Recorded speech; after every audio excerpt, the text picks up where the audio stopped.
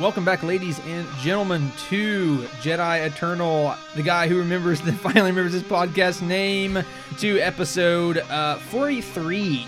And I'm your co-host, Braxton Taylor, here with Andrew, giddy as a wee schoolgirl, Bolin. I'm very giddy today. Oh boy, am I giddy today. You know... Oh man. We, obviously, as we get later into it, there's a reason, but man... I'm still kind of just speechless from this last and final episode for season 2 of Mandalorian. Of course, we're not going to get into the spoilers until later this, or even the review until later this episode. But man, it is incredible. Incredible.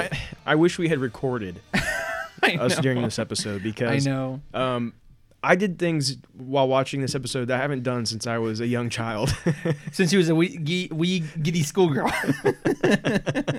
I know, seriously. I knew we were going to be like this for whatever may come. We had no clue what would come. But I just knew that probably was going to act in this manner.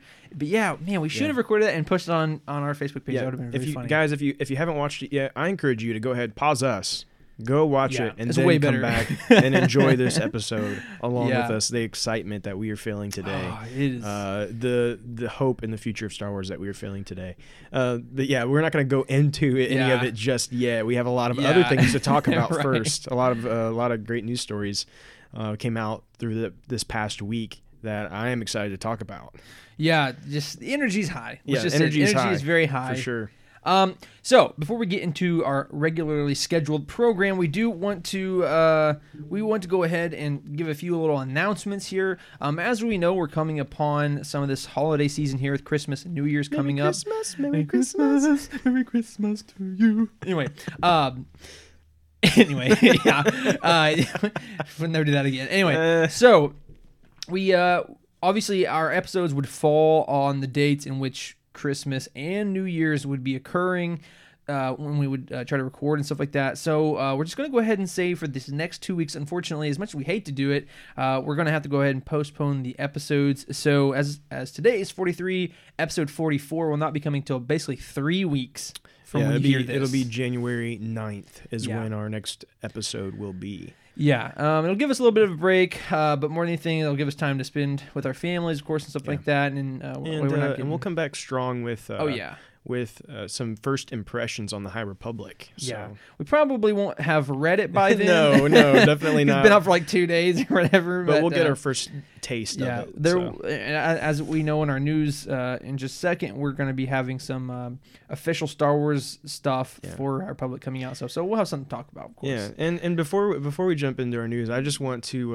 it's Christmas time, and so I want to give you your Christmas gift. Oh, I wanted to do it over the podcast. Oh, boy. So, it's nothing embarrassing or anything. It's just... It's a pair of women's underwear. No, I'm just kidding. How'd you know? Wait, those are his. I don't know if I took off the price tag. Let me make sure it's not on here. I don't want you to realize how cheap I went on it. Okay, here you go. Okay. I know you have Christmas presents for me, and they're not in yet. They're gonna be in January, right? Yeah. So, but I wanted to give you yours now because it's kind of necessary that you wear it. Okay. Like in this next week. So. Oh, that is beautiful. I love it. It's Mando and and Grogu, and they're like kind of sitting there together, and it's got Christmas lights all around, and then it says "Presents are the way." Oh, let me have that. Let me thank you very much. Hopefully it fits. So beautiful. I'm just like. Yeah, I don't appreciate the XXXL, but no, it's a respectable sizely large. Respectably sized large. No, thank you. I appreciate that. You're welcome. That's very nice of you.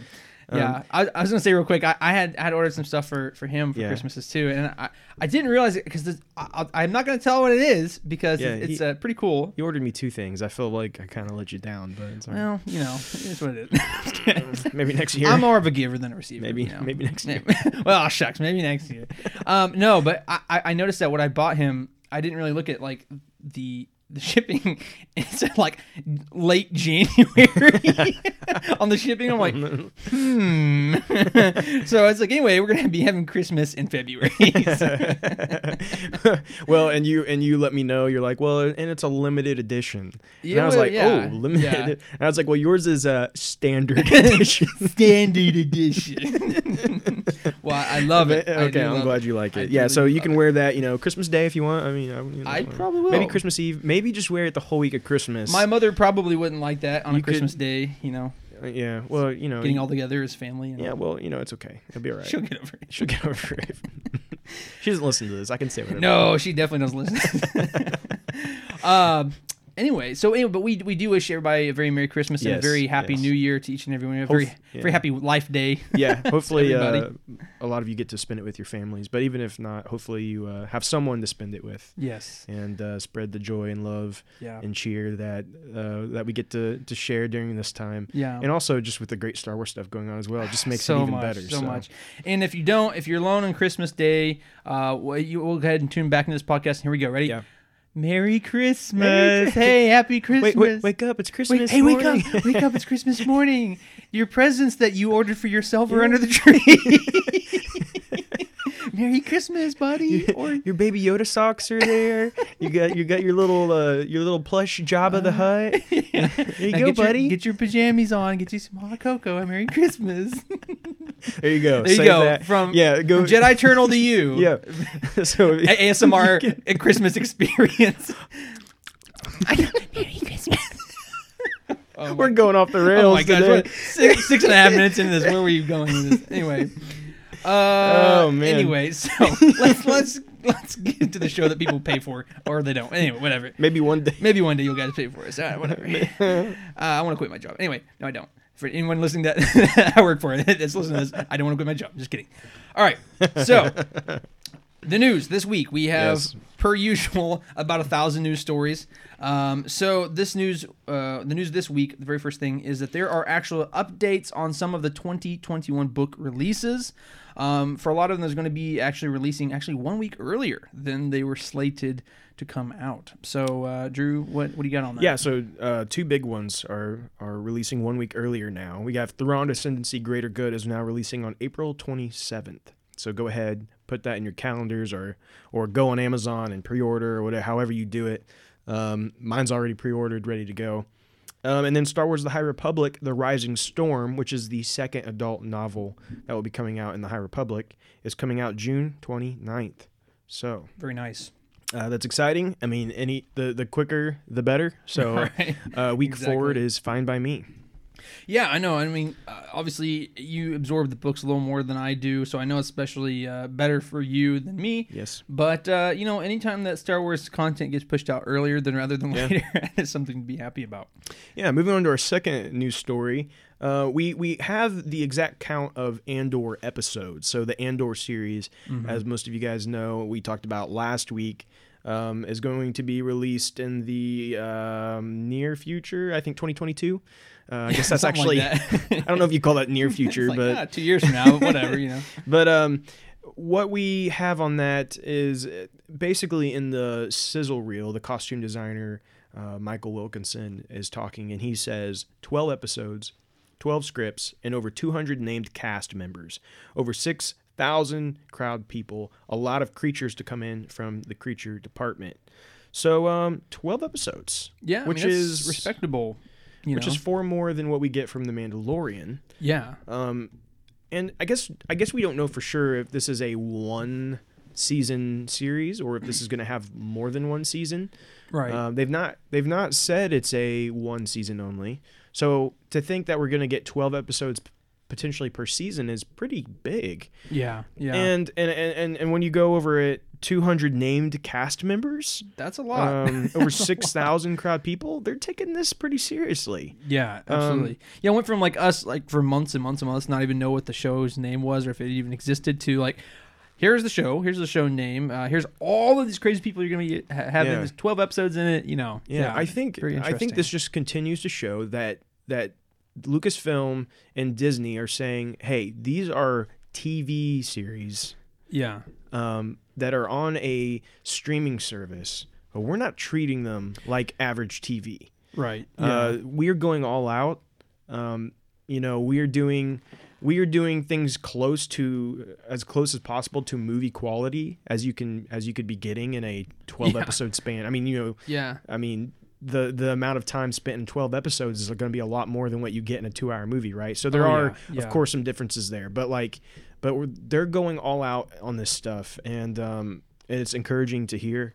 And I'm starting to get a little excited about Andor, a little bit. I still have a lot of I just don't really know where they're going with it, but I'm getting a little more excited. So yeah, I'm on the same page as you. I think it's one of those things for me where it's like, the story within itself, it's something that we kind of already are familiar with, and we know the end result, so it's kind of like, I'm not super pumped about it in terms of just sheer excitement. But again, it's Star Wars, it's new Star Wars. I'm just excited to absorb anything that comes out of these folks, because as we've seen recently, some of these shows have come, or not some of these, one show, Mandalorian, but some of the stuff that we've seen out of the Mandalorian is fantastic. And if they carry even half of the same energy into this, especially with all of these castmates and crew members and all the stuff like that, I mean, it's very possible that we're gonna get something special. Yeah. So even if the story's not just insane new groundbreaking stories, right, it still has the potential to be very interesting. Sure. So yeah. All right. So let's go on to our next news story, and that is, as I've kind of mentioned previously in our intro, the High Republic will actually there will be a live stream event, and it will be coming on January 4th, 2021. Fans can look forward to new looks, reveals, and things to come. I do have the Star Wars article here, but it says that there's a live stream coming January 4th, and it says, join the authors of Lucasfilm's upcoming multi-platform epic for insights, reveals, and more. And it says, a new era of Star Wars is almost here, and Lucasfilm is celebrating. StarWars.com is thrilled to announce that a special Star Wars The High Republic live stream will be held on January 4th, 2021 at 9 a.m. Pacific time. Or Pacific? Not specific. Wow. Anyway. That's 12 Eastern for those of you who are around us. And let's see. Just one day before the first Tales of the High Republic arrive in stores. And I'm not going to read the whole thing. But anyway, it's very interesting that we're kind of getting some hype up on this. Yeah, and the big thing that they're saying they're doing here is giving some fresh insight into the characters and events of the High Republic, along with new announcements and reveals of what's to come. And so that's kind of the big thing there that to take away from that for me. I'm not sure exactly what we'll be doing at that point. It's kind of a ways away, but right. If possible, we might try to either, if a lot of stuff comes out of it, maybe we'll jump on Facebook and do a live stream. Or maybe we'll do like a written live stream comment type deal like we did with the announcements that we got last week. Do something similar to that maybe. Yeah. But either way, we will keep you guys posted and updated as we hear stuff from that. Yeah. And if you guys would prefer one or the other, let us know. If you're hey, I love just seeing seeing you guys. It's cool to be having on video. So we prefer that. Let us know if you say because of the event and what it is. I'd prefer just to maybe have like a update live stream on comic posts. Comments we did for the Investor Day. So just let us know what you like.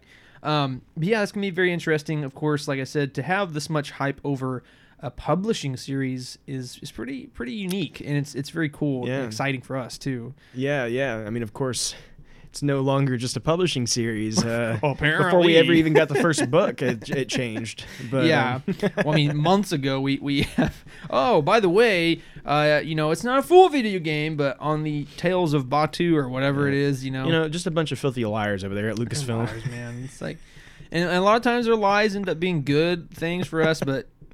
What if one day it's not? You gotta worry about it. But moving on, The Mandalorian, the Disney Gallery, Star Wars: The Mandalorian. It was a documentary about the making of season 1, as we talked about back when they first aired that first season. They're adding a special extra episode to this.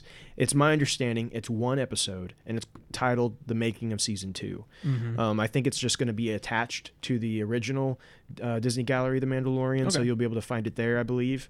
And it's just going to be a behind the scenes on the whole season. And so I would expect that to be a little extra long, right? But that is going to be streaming on Christmas Day, December 25th. Nice. So, we wrapped up the season of Mandalorian today. Yeah. And so if you want just a little bit more, maybe grab a little extra information, right, you'll be able to do that on Christmas Day. So go check that out. Yeah, that'll be really interesting. I really enjoyed the behind-the-scenes series. Now, at first I was kind of like, really? One episode? For the entire season, which this season, in my opinion, was even bigger and better and crazier. But I think I understand why, because a lot of if you go back and rewatch it, because I was just thinking about this, right? Most of the most of the episodes really didn't have anything specifically to do with that season, right? It was just setting up, okay, The Mandalorian as a show is pretty groundbreaking. So here's the processes that we took. So all the same processes that were explained in season 1 are still occurring, right? Yeah, that's actually a very good way to put it. Yeah. Looking at it that way, it makes a lot of sense, because I was struggling with it a little bit at first as well. Yeah. But yeah, when you think about it that way, it would make sense that we're just doing this one. I assume it's going to be fairly lengthy episode, right? I for agree. season 2, where they're just talking more about the story elements and decisions they made with that stuff, more so than how they made the show. Yeah. Well, I mean, think about one of the episodes for the season 1 was just talking about how what had come before, right? Yeah. And talked about how special Star Wars was, and there's a whole segment talking about the importance of the prequel trilogy from Dave Filoni, which was all great and wonderful, but it didn't have anything to do with season 1 of The Mandalorian. So I do think that obviously there's a lot of extrapolation to make that occur, and they kind of came back and realized, okay, we would like to do something for season 2, but I do think that since a lot of the core elements that we'd already talked about for the show is already explained. Yeah, a lot of that still carries over into this season. So Exactly. Yeah, it makes a lot of sense, actually. Yeah, I agree. Yeah, at first I was kind of like, oh man, are you serious? But it makes sense. Okay, so let's move on to our second to last news piece for the week, and that is Fennec Shand. So this is the kind of the assassin bounty hunter that has been hanging around Boba Fett. We kind of knew her from season 1 as well. And what's interesting is that she's actually going to be hanging around a little bit more, and we're going to get some of her backstory to some degree, because she will be in the Bad Batch series. And I think Drew may have a little bit more on that, but one thing that I do know is that we did see her on the Bad Batch trailer that we got during the Investor Day. So that was very interesting to see her, because I thought that's who it was, but I wasn't sure, so we didn't really have any official announcement. But Drew, do you have any more on that for us at all? Yeah, so basically there was an interview that they did with her, and so she was talking about her character and stuff on StarWars.com, and she said, "Do you know how long I've had to keep silent about Fennec coming back?" She said, "This is the first time I've been able to talk about it." She said, "After the sizzle reel for the upcoming Star Wars animation project, The Bad Batch, was revealed last week, Wen still had to stay mum for a few more days," Filoni told her. Her response, "Dave, if you wanted to keep it a secret, you shouldn't have put me in the trailer." Right. So there you go. She said everybody is saying they just want the confirmation. So yes, it is Fennec. It's a younger Fennec, and she is voiced by me, and I'm thrilled and beyond happy that Dave wanted to create more of a backstory for her. So yeah, that's really cool. And I will say that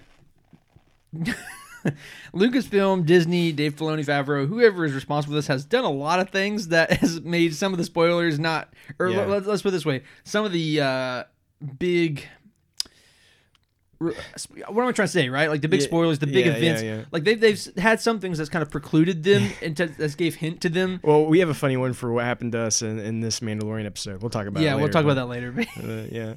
Yeah, so they have a habit of doing this, so it is pretty funny. Yeah. But yeah, no, I think it's going to be really interesting. I think that her character could be a lot more interesting as long as they make it that way, right? So it is interesting, or it is very cool that they're bringing her back. I thought she's been very, very kick butt in this series, and I think it's been really cool. So yeah, I just love to see, like, maybe, I don't know how long this show is going to span for Bad Batch, so it'd be interesting to see some of her background, but also maybe why she's gotten attached to Boba Fett and why they're so close and stuff like that. But who knows? We'll see what happens. Yeah, we'll see. So on to our last news story for today, and this is a big one. This is one that just randomly dropped last night, and I sent it to you as soon as I saw it, actually, and I was just like, wait, what? Like, there's so much to take from this, but we'll try to go a little quick on it, but because we're gonna go back to this and talk about some more of this in rumors. So right, but China exclusive Star Wars novel, The Vow of Silver Dawn, is going to be coming out. They just revealed this. It explores a unique sector of the galaxy, and of course fits into overall canon. Matt Martin of the Lucasfilm Story Group recently confirmed this. They made a video about it. I watched the video actually, and it's set toward the end of the High Republic era.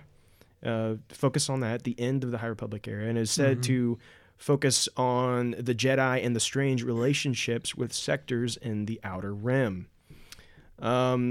Here's the really big thing about this, and they say it so casually in the video that I was like, wait, what?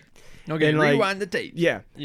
But they're talking and they're like having these like this interview about it, and they go, and so this story takes place about 50 years before the Phantom Menace, and I'm like, what? Whoa, what? So they're essentially saying that the end of the High Republic is about 50 years before. Yeah. And guys, that has a lot of implications. Yeah. The fact that the High Republic era ends around 50 years before the Phantom Menace. Means a lot for the potential characters that could be taking place during this time. And it's something that we discussed last episode, too. Yeah, that's true. And also it has a lot of implications for the Acolyte, which we know takes place at the end of the High Republic. Right. And so some really, really big stuff there to think about. And we'll jump into more of what we think that could potentially mean in our rumors section when we come back to it, because we're going to talk a little more. Right. Some other reports about this.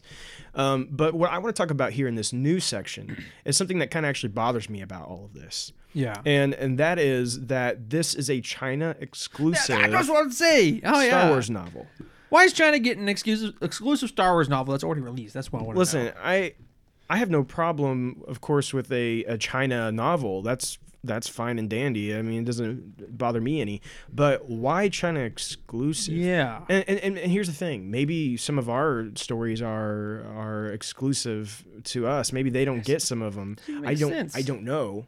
I don't live in China, so I have no idea. Right. But my thing is, why ever create a Star Wars story that not everyone can? Yeah, I feel like that kind of defeats purpose, especially if it's canon. It is canon. Yeah, that's my point. But especially if it's canon, why would you make something exclusive to a certain country?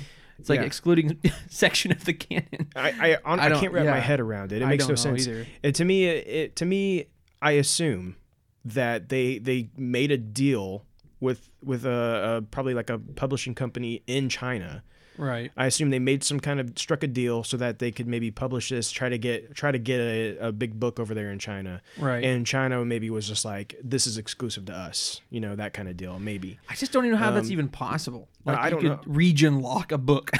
I don't know. I mean, again, that's the one thing about this that really is confusing to me. I'm sure we will get somebody that will adapt this on the internet somewhere for English or something. But just to think that is a canonical novel. But they said they have no intentions of releasing this outside of China. And so I don't know. It's really puzzling to me. I think it's a horrible move. Honestly, it kind of just looks bad, really. Yeah. Why limit people from experiencing any Star Wars story? Right. And that goes for even people in China. They should be able to read all the Star Wars stories. Or any country anywhere. Why would any of the Star Wars media be exclusive to a country? Yeah, and they don't really go into why that's the case that I can find. It's just it is what it is for now. I don't know. That's bizarre. I don't know. I hope that this eventually changes and that eventually we'll get it in here in America. Hopefully. But until then, we'll just have to probably hear from other people what this story entails and what it has in it. Yeah. And maybe you can purchase. Maybe you can get it shipped over here from China, but even then it's going to be written probably in Chinese, so I'm not going to be able to read it. I mean, I study on Duolingo like twice a month. But Just kidding. No, I don't. I mean, I could take pictures on Google Translate and see if it can translate it. I don't know if it's going to translate that well, but you know, we can try, I guess. I might get the gist of the story. You never know. Right. Anyways, we're gonna jump back into that, but we'll move on. Yeah, I have a lot to say about that. Most of it negative, so let's just move on. We're trying to keep a nice, happy, light show here. All right, so that was the end of our news section. So let's go ahead and move on to our rumors for the week. So the very first news rumor. Wow. The very first rumor for the week is pretty interesting, and that is Boba Fett, the actor Boba Fett at least, is Temuera Morrison, is apparently joins the cast of the Obi-Wan Kenobi show. Again, this is just rumors, but it's very interesting that maybe, because we've always talked about how we'll probably get some flashbacks and things of that nature. I feel like it would make sense to maybe have Rex or something along those lines, or maybe even seeing Boba, but I don't know. So what's your thoughts on that? I think because we hear that we potentially are getting flashbacks, he could potentially play a lot of clones, right? I mean, because Temuera Morrison, well, I guess it's not really locked to Rex, is the face of clones. But I would go to say that the main clone that we would get from a Kenobi series would be Commander Cody. Well, that's because Commander Cody was the one that was close to Obi-Wan. Mm-hmm. Of course, we all love and know Rex, but Rex was more with Anakin, right? And so the connection with Cody and Kenobi, I think, would be very interesting to see, and I think we could see in flashbacks and in Kenobi's present time. Yeah, because we there's still more story to tell. Oh yeah, with Commander Cody, we don't know where he ends up, what happens to him after Order 66. I agree. Yet, I think we're going to see him in the Bad Batch, of course. Sure. I think that we're going to see some of him there, but I hope we see him in the Kenobi series. I think that could be very interesting. Yeah, I agree. I do think it's going to be very interesting, to say the least, trying to adapt him back into flashbacks. Because Temuera Morrison's much older than he was in 2004. Well, they might have to de-age a little. Yeah, I'm not sure how they're planning to do that. But and again, this is still a rumor, but I mean, it's one of those rumors, like, I could easily see it being real, because, like, why not? They already have Temuera back. Temuera played all the clones, so it's kind of like, why not? So I don't know. Yeah, it's gonna be interesting to see. So that's interesting. It wouldn't surprise me at all if this ends up actually being true, even though it is rumored. Right. I will say this is coming from Kessel Run Transmissions, which they're right sometimes, but they're also kind of wrong at the same time. Spotted history sometimes. They have a source that they always claim is telling them these things, and their source seems to be like kind of accurate, but sometimes it gets it wrong. So I don't know. Yeah. So but jumping kind of on with that comes another part of this that is also a rumor coming from Kessel Run Transmissions. And that is that they think they understand who the villains are of Kenobi, or some of the villains. Of course, we have Darth Vader, but there's going to be some more villains here, and they're going to be kind of like Darth Vader's henchmen almost. Yeah. And it's a team of Jedi hunters that are looking for Obi-Wan. Yeah. Now, when I hear Jedi hunters, I think of the Inquisitors. Yeah. And the Inquisitors, of course, would be around at this time. Right. And so I think that would make a lot of sense to have some Inquisitors around, but they go on to say that it's not Inquisitors, it's actually a group of clone troopers, specialized clones that are hunting Obi-Wan with Vader, and that the leader of these clone troopers will be Commander Cody. Yeah. Now here's where it gets really interesting and could be potentially kind of crazy with everything that we've got coming up next, but they say that there's a good possibility this group of clone troopers is the Bad Batch. Wow. Yeah, which that's interesting. Would kind of tie into why we're getting this animated series. Yeah. See, because I think when I saw the announcement for Bad Batch, I thought, okay, this is the Bad Batch's redemption story. Like, we have Fives, or was it Fives? I can't remember off the top of my head now. Season 7 of Clone Wars, I think it was Fives. Fives died. whoever the clone was that they saved. I don't remember. I'm really bad with all the clones' names, but is it Echo or maybe Echo? I'm pretty sure Five died to tell about the Listen, chip. There's a lot of them. There's quite a few of them. Anyway, whatever clone they saved. It's been a while since I've watched the Clone Wars series, but the point is that they left with them, and it was kind of assumed that they didn't obey Order 66, and obviously we don't know that. But again, as we see in the sizzle, well, it wasn't the sizzle reel, but the actual trailer, it kind of assumed that they didn't as well. And so my thought was that it was their redemption story. They fought the Empire, and they maybe had a valiant death, or maybe they go off somewhere in the galaxy and continue fighting as bounty hunters, or the unsung heroes that don't have a name type thing. I don't know, right? But it would be very interesting to have this animated show that has these characters have kind of a bad end, right? It would be very interesting for them to take that route where they end up basically turning bad or getting taken over their mind, get a new chip put in. I don't know, right? Convinced otherwise to go against their morals or whatever and fight the Jedi, and then end up fighting Kenobi. So I don't know. That would be a very, very interesting turn of events, to say the least. One, I'm not exactly against. I do think that could be very interesting. I don't know. What do you think, Andrew? I mean, would you want to see the Bad Batch coming up against Kenobi like that? I think it could be very interesting because we're getting this series about them, and I'd say after a while, if we get a season or two of them, we're gonna start to care for these characters a little bit more. We're gonna learn more about them, and to see them all of a sudden end up being potentially these villains against Kenobi would make it a much more impactful, dramatic event, right? Like, if they're hunting down, like, even though, of course, we love Kenobi, it'd be very like, oh no, like, Kenobi's having to take down these guys that we've actually know a lot about and kind of grown to care about, you know? Yeah. Like, that'd be very interesting. And have Commander Cody be the leader of them. Like, all of that would be really tie in, for sure. Now, here's something interesting to think about. If that is truly the case, the end of the Bad Batch series, we're going to end up probably seeing Kenobi in the Bad Batch series.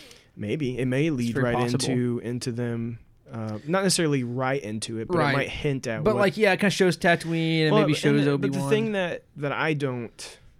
Here's the part where I'm having trouble believing this is really going to happen, because we have this Bad Batch. We assume the Bad Batch is not going to actually go along with the Empire, right? Like, they're going That's the presumption. The idea is they're probably going to be basically rebels. And kind of like, it looks like from the trailer they're kind of acting like they're part of it, right? But they're not. They're aware of what's going on, type deal. Yeah. That's the way it seems to me. So I have a hard time believing all of a sudden they're just gonna like team up with Vader, right? Like, unless they are like brainwashed. But even then, how can you have a whole series about them just being brainwashed? What's the story there? Right. You know, what's the conflict? And I mean, I think the thing is that, looking at them, I feel like they don't have chips, right? I feel like that the implants, or whatever you want to call them, you know, they're a specialized unit that's kind of mutated to some degree to have special abilities and stuff. They don't look exactly like clones, so I would imagine they don't even have chips. But if they do, I don't know. It's hard to say. Unless maybe at the end of this series they get taken and do get chips put back in them, and they become kind of possibly, like, you know what I mean? And that how are they going to end that though? That's going to be crazy to try to end a series like that. That'd be a dark ending, and and this is an animated series, so exactly. So again, a lot of this doesn't. And another thing to point out, this Bad Batch series appears to start at least like right after Order 66, right? Like right after Clone Wars. Seems to be anyway. I mean, this is like the direct continuation of Clone Wars. Yeah. So with that being said, Kenobi doesn't start for 10 years. 10 years, yeah. So that's a big time span. There's a time jump there, yeah. And so, like, a lot of this doesn't really add up. So I'm not going to buy it right now. Yeah. I do think it's potential that there is some kind of, and maybe even a whole group of clones that do go after Kenobi. Right. A specialized group. The 501st. But it doesn't necessarily mean that it is the Bad Batch. I think that's the part that I'm having trouble believing right now. Yeah, and again, I think that the clones are still possible, because we don't know canonically when the clones phased out anymore. So it's possible, especially the 501st, which is the Iron Fist of Vader. Vader. But yeah, I personally think that the Inquisitors, the Inquisitorius, is a lot more plausible. Well, and let's just be honest, it's gonna be cooler. I mean, if you sure, if you have the Inquisitors, you got these Sith-like beings, Sith-like people with red lightsabers and stuff, right? Fighting, and get to see Kenobi fight. An actual, real, good saber fight. Have some lightsaber fights and stuff. Yeah. And of course, we want to see that. That'd be Naturally, great. Yeah. And so I feel like for me, that's a little more appealing and just makes more sense. As Jedi hunters in this time, literally were the Inquisitors. That's what they were. Yeah. And so I think that just really would make a lot of sense. Yeah. Why would Vader send clones when he has the Inquisitors? Exactly.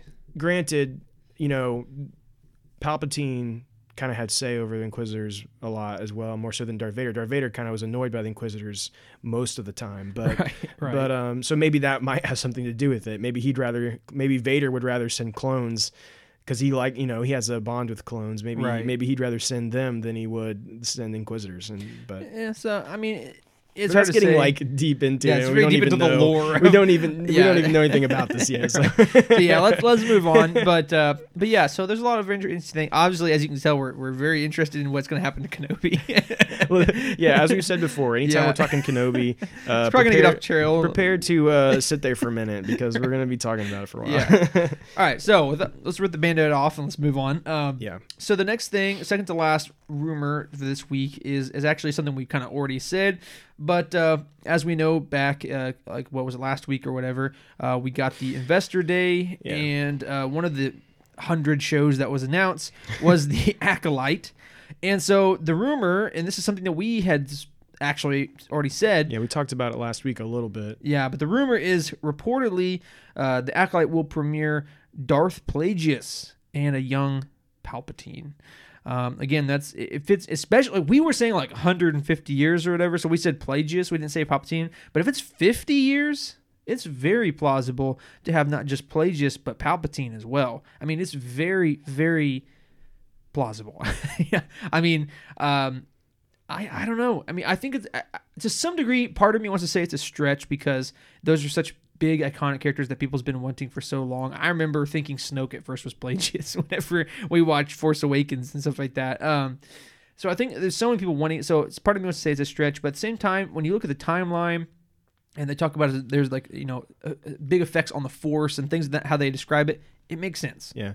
Well, insider Daniel Rickman, which he has been right before on things, he had this intel to share, and he said the Acolyte will feature Darth Plagueis and his apprentice, the young Sheev Palpatine, and so we know that. Check this for me. Go on Wikipedia and look up Palpatine. But I believe Palpatine was born around 84 BBY. I don't know if that may only be legends now. I'm not 100% sure. Okay, hold on. So pulling up Wikipedia. Let's make sure I'm on canon here. All right. Born 84 BBY. Okay. So, if we look at it that way, and as we know now, the end of the High Republic is actually around 50 years before the Phantom Menace. So the Phantom Menace, so let's do the math there, which I'm horrible at math, but let's look at let me look at my timeline. For looking at the timeline, the Phantom Menace is 32 years before the Battle of Yavin. So if you do 32, and so he was born in, what did I say he was born in? 84? 84, yeah. Okay. So I think it's possible. What did you say? What was prequel? So the Phantom Menace is 32 years before. So 32 BBY. So 84 minus 32. Palpatine was born in he would be 52 in he would be 52 in Phantom Menace. So I mean, if this is based 50 years before, it could be him Plagueis, mostly about Plagueis, but then finding Palpatine, or because here's the thing, they didn't say specifically 50 years before. Right, it's around 50 it's years. Around 50 years. So it could, yeah, exactly. It could be a child type thing. Exactly. Yeah. So, and we know this. We know the Acolyte is starting with this. It's dealing with like some shadowy stuff, some dark side stuff. Right. So I truly believe we're finally getting Darth Plagueis. Oh, I hope so. I think they have heard people say they want it for so long. I think we're finally getting Plagueis. I think we're going to get. I think we're going to start to see how he comes about with Palpatine. Maybe start to see some of Palpatine's origins. I think we're finally getting that, but I don't necessarily know that it's going to be the main story.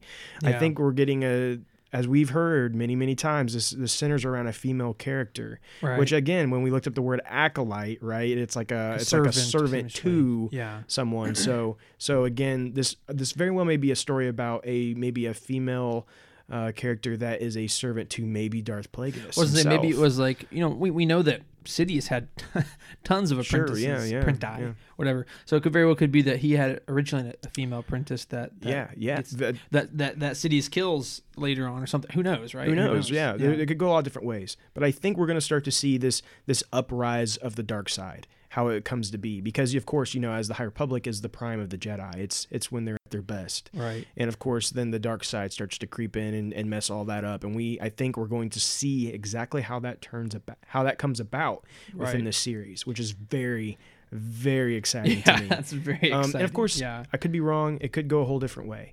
But just based off of the information we're gathering so far, that seems to be the direction it's headed. And I think that would be fabulous. I agree. I would love to get that story, get the story of Plagueis, and eventually maybe even get to see where Palpatine eventually, kills Plagueis and then he becomes the Sith Lord. And so very exciting stuff. I'd be very happy to get it. Yeah. And, sure. And only time will tell.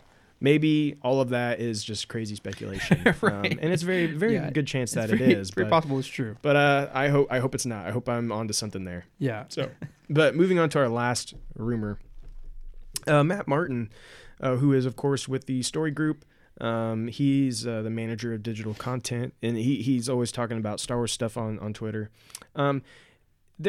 Someone tweeted him and asked, should I be excited for the future of Star Wars games, considering EA closed the doors on Battlefront 2 back in April? Yeah. And Matt Martin responded with, I haven't been this excited for the future of Star Wars gaming in a long time. That's about all I can say, unfortunately. We have not one, not two, but three mobile games coming.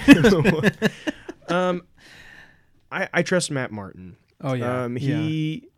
I think he does understand what the fans want. He's a big fan himself, and he's a huge fan of things such as Knights of the Old Republic and things of that nature. So, so him saying that he's never been more, or he hasn't been this excited in a long time, does give me hope. Right. I think we of course are getting another Jedi Fallen Order. Sure. They're probably pretty deep into it at this point. I would imagine so. I'd say we'll get that within the next 2 years, probably, if we're lucky. Yeah. And I still hope that there's some kind of Knights of the Old Republic, something in the works.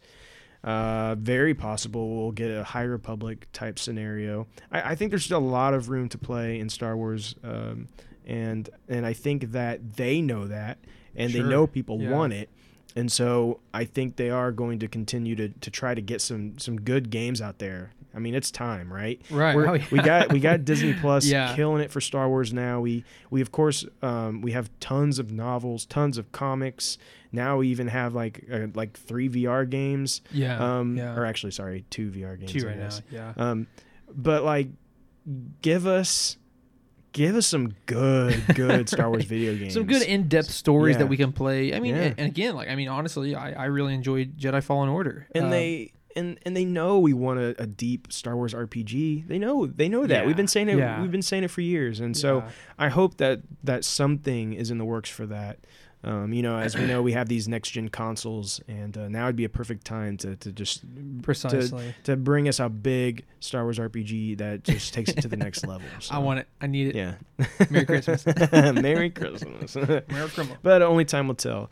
Until then, let's go ahead and move into our releases. Now, as you guys know, we're headed right into the Christmas season, into the Christmas week, and so not a lot of stuff coming on through Christmas here, but of course we have our final Mando Monday is on the 21st.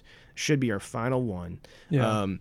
Be on the lookout for that, because I think we're going to get some really cool stuff out of that. I'm excited to check out what they have. Oh yeah, I might even buy some stuff. We'll see. I said that about other episodes I never have, but we'll see. Yeah. And then no comics or anything like that coming out. But on the 25th, as we said earlier, we will be getting that special making of season 2 of The Mandalorian on Disney Plus. So you'll want to check that out as soon as you can. And then, of course, as we said earlier, we're going to be taking a 2-week break. We'll come back on January 9th. So I do just want to, I'm not going to update you on everything that's releasing through that time, but I do want to remind you that January 5th is when we will be getting Light of the Jedi, which is that first High Republic adult novel, as well as we'll be getting the middle grade novel released that same day. And then we'll be getting the High Republic young adult Claudia Gray novel in February. So it's coming a little bit later. Yeah. But just to remind you guys that those are coming very soon. And by the time you hear us next, those will already be out. Hopefully we'll have dived into a couple chapters at least and be able to give like a little first impression on kind of where we think it's headed and what we think of it so far. Absolutely. But of course, exciting times ahead. But that's all very for exciting releases. Yeah, so let us go ahead and jump directly into our Q&A. So for this week's Q&A, we're honestly doing some kind of catch-up, sweep-up here. We had a couple weeks where we had some scattered questions here and there because we do something odd. We'd ask new questions. We had last week questions specifically for the Inspector Day. Wow. Investor Day. Say Inspector Gadget. Yeah, honestly, that's the first thing that came to mind. I don't know why. Anyway. So we're kind of playing catch up. So if there's any questions that you feel like you've asked the past couple weeks that hasn't been answered, today is that day. So we have 3 of them today. So if I missed anything, apologize. Please bring it to my attention. We'll get to you next week. But I believe we caught all 3 of them that were kind of left over. So this week's first question comes from David Gill, who says, in Rebels, Kanan meets a giant being who calls himself the Bendu, and he says that neither Jedi nor he's Jedi. Wow, having a stroke. He's neither Jedi nor Sith, but he is still a Force wielder. Can you tell us more about that and any other times those beings are mentioned? So, first and foremost, I wanted to read the definition of Bendu from Wikipedia. Because I'll just say off the top of my head, I don't believe that there's any more of his species, right? I don't think we even know what his species are. I don't know that there's really any other, how do I say this, beings like him. I could be wrong. He's the only one we know of. Yes, right? So on here it says, Bendu is a force-sensitive entity who resided in the remote planet of Altalon and claimed to represent the center of the Force, between the light and dark side. And a quote from him that says, Jedi and Sith wield the Ashla and the Bogon, the light and the dark. I am the one in the middle, the Bendu. So I'll just say this first and foremost, right?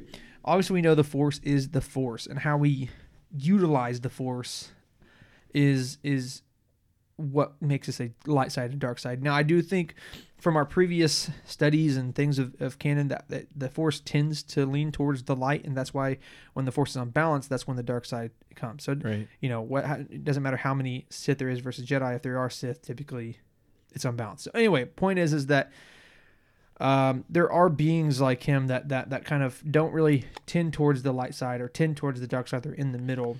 Yeah, I think the thing to take from this though is, and just like Wikipedia says there, is he claims to be, and right. I feel iffy about the Bendu character and his motives. Yeah, and as we know, he refuses to take sides to the point to where when Kanan basically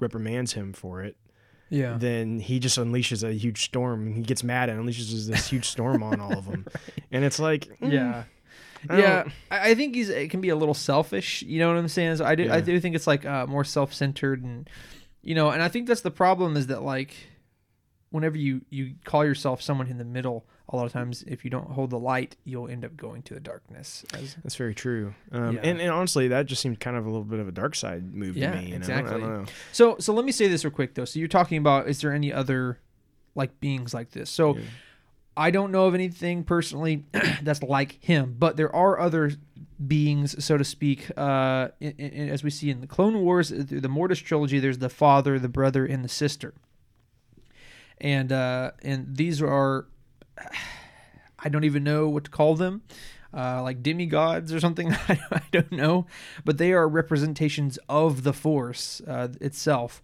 The father is supposed to be in the middle, kind of balancing the light and the dark. The sister's light, the brother's dark, and the father is balancing them too.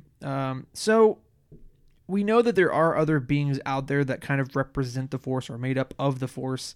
So the Bendu, I don't even know necessarily if he's even on the same level as the the brother, sister, and father.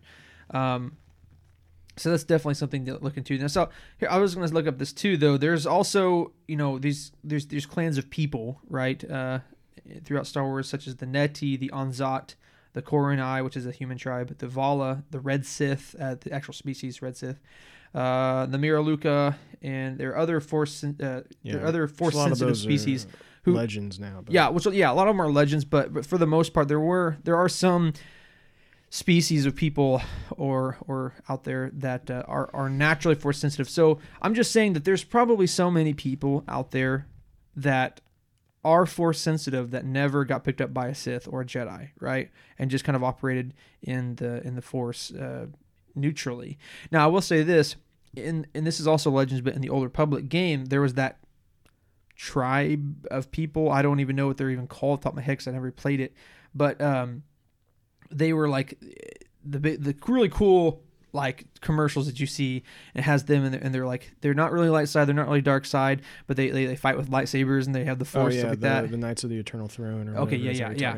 So I mean, the point is that I don't know as much about Bendu other than like the brother, mother, sister, father, whatever. Yeah, I mean, what we do know is they're all considered these ancient beings from a time past, right? And so of course the Force works in very mysterious ways. So we don't really understand all of that, but I think that's I just think that he's maybe not as good of a character as he claims himself to be. Right. Yeah. And like I'm pretty sure he even talks about like destroying the Jedi, like something like that. He says something like that. It's been so long since I've watched. So that. Like I tend to think maybe he's not. He's maybe more of a dark side type being than he initially claims. Yeah.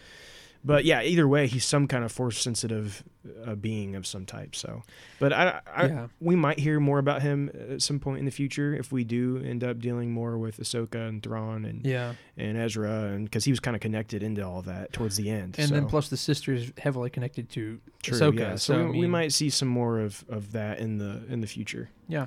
So yeah, it's just to summarize, to answer your question. No, there's really not any other ones other than some of these other ancient creatures like the sister and brother and father that really are like him. So maybe we'll see more. All right, so good question. Our second question comes from Philip Mahurin, and he asked this. He says, where did Moff Gideon come from? Is he mentioned in any of the other Star Wars stories? Thanks, and you're welcome. Anyway, so basically no. And like I said, Andrew, correct me if I'm wrong, but I'm pretty sure that Moff Gideon was not mentioned in anything. That the first time we ever see him is in The Mandalorian. Yeah, Moff Gideon is a completely new character that was created for The Mandalorian. We have not heard or seen of him before that. And I remember when they did show him and stuff, we were I remember you and me both were like, should we know this? Yes, should we know him? Have we heard of him before? No. There's nothing. I think there's a good chance in the future we'll start to see him probably in some other things. Yeah. Where maybe he in the past, that kind of thing. Yeah. But as of right now, the Mandalorian is the only thing he's been a part of. Right, and I will say that, he is Moff Gideon, right? And so in looking back to the original trilogy and stuff, we see Grand Moff Tarkin. So obviously we see that there's one Grand Moff, but there's a lot of several other Moffs under the Grand Moff, because that was just a rank, right? So I'm assuming he was just kind of one of the random Moffs that was in the Empire. And then when the Empire fell, he just kind of happened to be one of the last ones. And so because he was already in this big leadership role, he just kind of stood up and became, the leader. Now, I do find it interesting that we didn't get more backstory as to how he got the Darksaber and things of that nature. Maybe in the future. I don't know. But the point is that, as far as we know, right now, there's no backstory to him up to the point of the Mandalorian, and he's just one of the Moffs that kind of just stepped up and took over from there and tried to raise up his own faction of the Empire. And as we know, all the Grand Moffs are trouble. So right, they're all trouble. So he was always going to be. If they're known as a Grand Moff, then you know they're going to be a problem, right? Or probably that goes for probably all the Moffs, but yeah, exactly, especially the Grand Moffs. Right. So our great question, Philip. Our third and final question comes from Miss Ava Patton. Ava, thanks for asking a question again. And she says, how could all the Jedi not sense Palpatine was strong in the Force? So that's a very good question, because a lot of people probably don't know that. And there's kind of a long and a short answer to that. And I'll just give the short answer. And if Drew, you want to elaborate on this, you can. Essentially, you can disconnect from the Force, right? We see a lot of different times throughout Star Wars is that you can disconnect from the Force, like we see in recently with Grogu, right? Grogu disconnected from the Force. We see in Jedi Fallen Order, Cal Kestis disconnected from the Force. There's several different instances where people can disconnect themselves from the Force on accident, on purpose, right? Obviously, we know that Palpatine was very masterful in the Force, very masterful in conniving and things of that nature. So he had masked his Force and suppressed it in the times that he was, as a Senate leader and as the Chancellor, so that he could infiltrate the ranks of the Republic and rise up to take over. So I think that's the short answer, that he did it on purpose. He suppressed his Force. But Drew, do you have any more to elaborate on that? I mean, that's the basics of it. Yeah. I mean, like he was knowledgeable enough and skilled enough to be able to turn it on and off whenever he wanted, which was not an easy thing to do for most. No. It was more of like, if you turned it off, it was probably off, for a good while. It's hard. Yeah. It was hard to just control it like that whenever you wanted. And so basically that, but also, going just a little deeper, the Jedi were deceived at that point. They were blind to what was going on. They weren't even really searching for it. They weren't aware. And also they talk about the Sith shrine that was under the temple. Well. Yeah. That also played a role in it. It talks about how that kind of helped the dark side. From that kind of helped to just completely make them all oblivious to what was happening, and so all of that plays in together with it. But basically, in the end, it comes down to basically Palpatine's mastery of the Force and that dark side alchemy, I guess, that goes along with it. So. Yeah. Palpatine was a pretty crazy cat. He can do a lot of things that most people probably couldn't do. So that's the long and short of it. I do think that he was utilizing that Sith shrine to manipulate the Force in that area too. And you have to think, like, it's truly a masterful plan when you think about Palpatine and how far back he truly started to plan these things. Oh yeah, and that's why they were deceived, and that's why I'm excited about the potential for the Acolyte series, because we could start to already see the beginnings of their plan, beginnings of how they plan to deceive the Jedi. And I think there's just so much story that could still be told about that. So I 100% agree. So Ava, we appreciate your question, and to Philip and David and all of you that asked questions, thank you. Very much appreciate it. We continue to just thrive off of this. I love the questions. I love so it. Fun. It's my favorite part fun. To hear what questions you guys have. And, keep them coming. Yeah, Philip, I cut it off, but Philip says, I'm sorry if this is a dumb question. No, Philip, it's not a dumb question. It's not a dumb question because I thought he had another one and you did cut it off. So I thought that's what Philip, you were saying. Honestly, there was one question you asked. It was so dumb I didn't want to. No, that's my whole point. Okay. He said, "I'm sorry if this is a dumb question, but who is Moff Gideon?" No dumb questions. No dumb questions. We do this podcast for all lovers of Star Wars, all new or old. New or old, all levels of knowledge of Star Wars. Yeah. We want to answer a question for someone that's just getting into Star Wars. Yeah. And we hope to be able to answer questions for those that know a lot about Star Wars, and hopefully we can give you a little more feedback. Not everybody's weirdo nerds like us who know everything about Star Wars. And there's people who know more than us, obviously. I'm sure some of these people could be telling us a thing or two. But, right, exactly. But like I said, all questions are welcome. Yeah. We love to answer them. Ask away, everybody. For sure. All right. So, last but not least, oh man, we're going to get in to the meat, baby, and that is the Mandalorian Season 2, Chapter 16 finale. Yes. So, standard procedures. We'll talk about our generic overall impressions, non-spoilers, what we thought about it, how we liked it, and then we'll get to spoilers and talk about everything, all the delicious goodies that came into this buffet of an episode. So let's get into non-spoiler first. Drew, I've been talking a lot. Go ahead. Chapter 16, The Rescue. Yes. This episode literally made me feel like a child again. Giddy like a schoolgirl. That's what we say. It's just the magic of Star Wars, the magic of nostalgia. This is something that you and I have literally grown up with, and not just grown up with, but together have grown up with it. Literally, since we were small children, we have been playing Star Wars together, watching Star Wars together. It was a magical moment today to be able to do that again. And when you watch this episode, you'll know exactly what we're talking about. But something about it was unforgettable. I will never forget that moment that we experienced today in this episode. But just talking about the episode, it's well done. The director is Peyton Reed on this, which directed the second episode of this season. And which is I believe both of our least favorite of the season, but none of them are bad. Right. Yeah, it's not a bad episode. It just wasn't. But when you have level 10 tier things over and over and over, and there's one that comes with like an 8.5, right. It has to be the least favorite, right? But man, he hits hard on this one, and and it's just.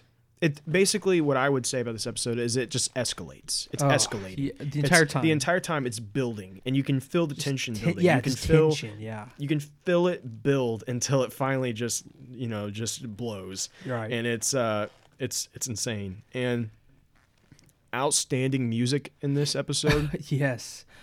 Big hand clap to Ludwig Göransson. And we'll talk a little bit more about what we liked about that once we get into spoilers. But the music is well done. I think the writing, the camera work, everything is just top notch on this episode. I loved it. Yeah, I mean, I think you said it perfectly. I think one of the biggest things I would say as well is that it perfectly ties in so many elements of new and old. Happiness, sadness. There's just so much there, and I think that the tension, and because here's the thing, you can have good tension, right? There's not always bad tension. There's good tension that things are building up, and you can tell that it's good, and it's going to be exciting, it's going to be fun and awesome, and that tension is building up. But there's also tension that built up. It's like, oh, this is scary, this is bad, what's going to happen? And there's all this just like animosity, and when it finally happened, you're like. Yeah, you're like, oh my gosh, it's insane. And I remember, I'm not gonna tell, but one of us was crying, and the other one was like sitting there with her mouth agape, like not knowing what to feel or to do. I think we were both just like clutching our chests, just like I don't even know what to say. Like it was just insane. It was insane. Yeah. So overall, phenomenal episode. I do think that the directing was really good. Again, Peyton Reed did very well. Again, I didn't love episode 2 just because I'm like, there could have been so much more happening.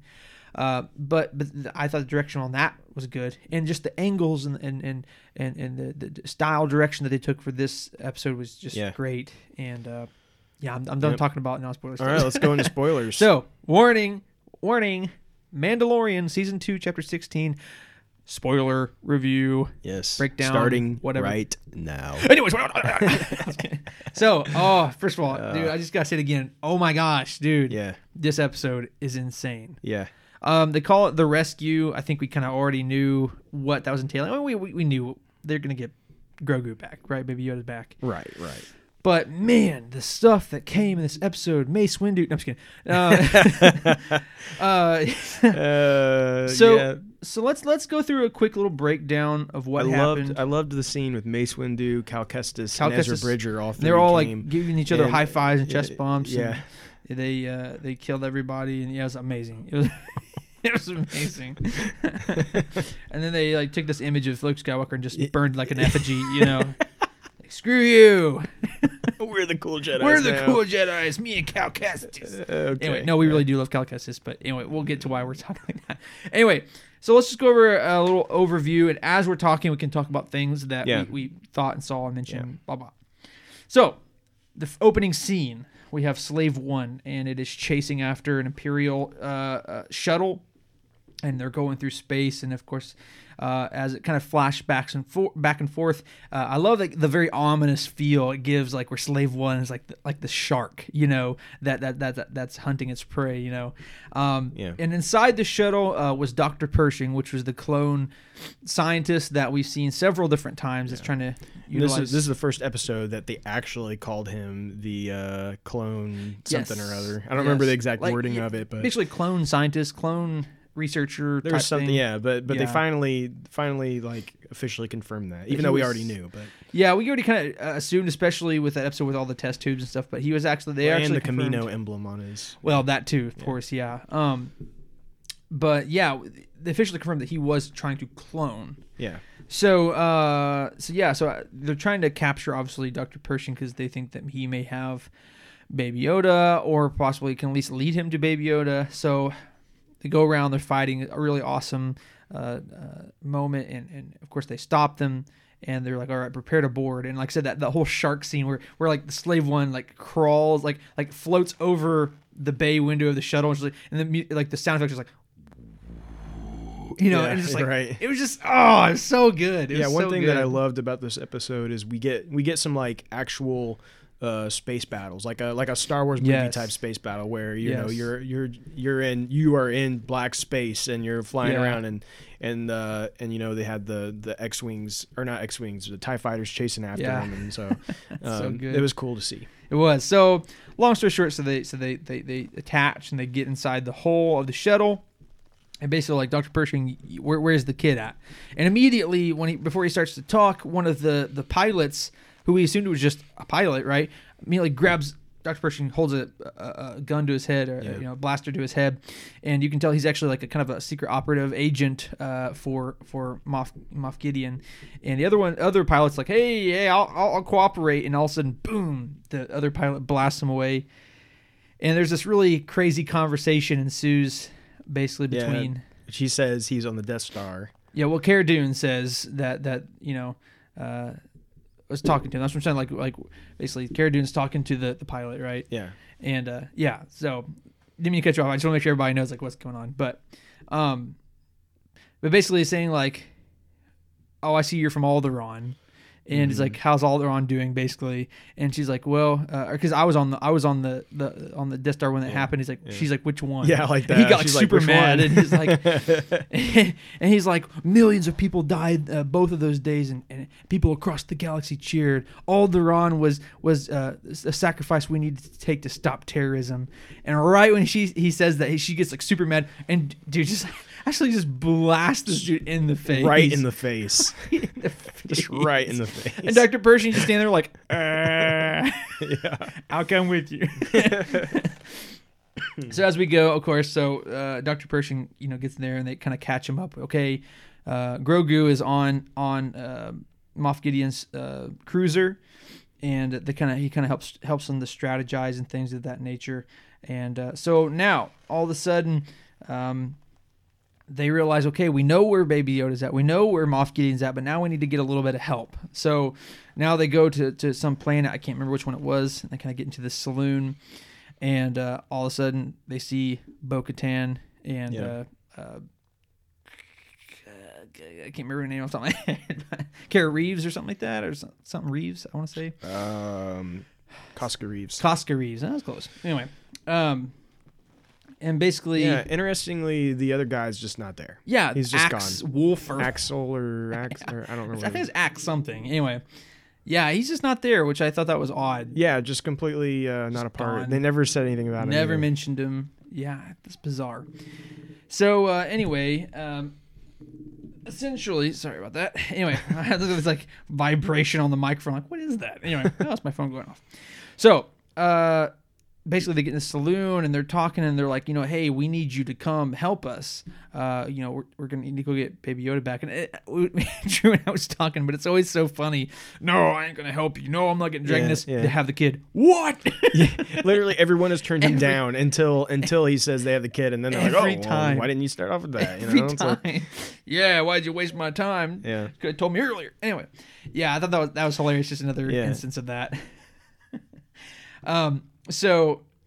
But as he's saying that, and they're kind of like starting to agree, all of a sudden Boba Fett walks up behind him, just kind of like standing there, and all of a sudden Bo-Katan and both Casca Reeves are like, hey, like, what are you doing here? You're not a Mandalorian, you're an imposter.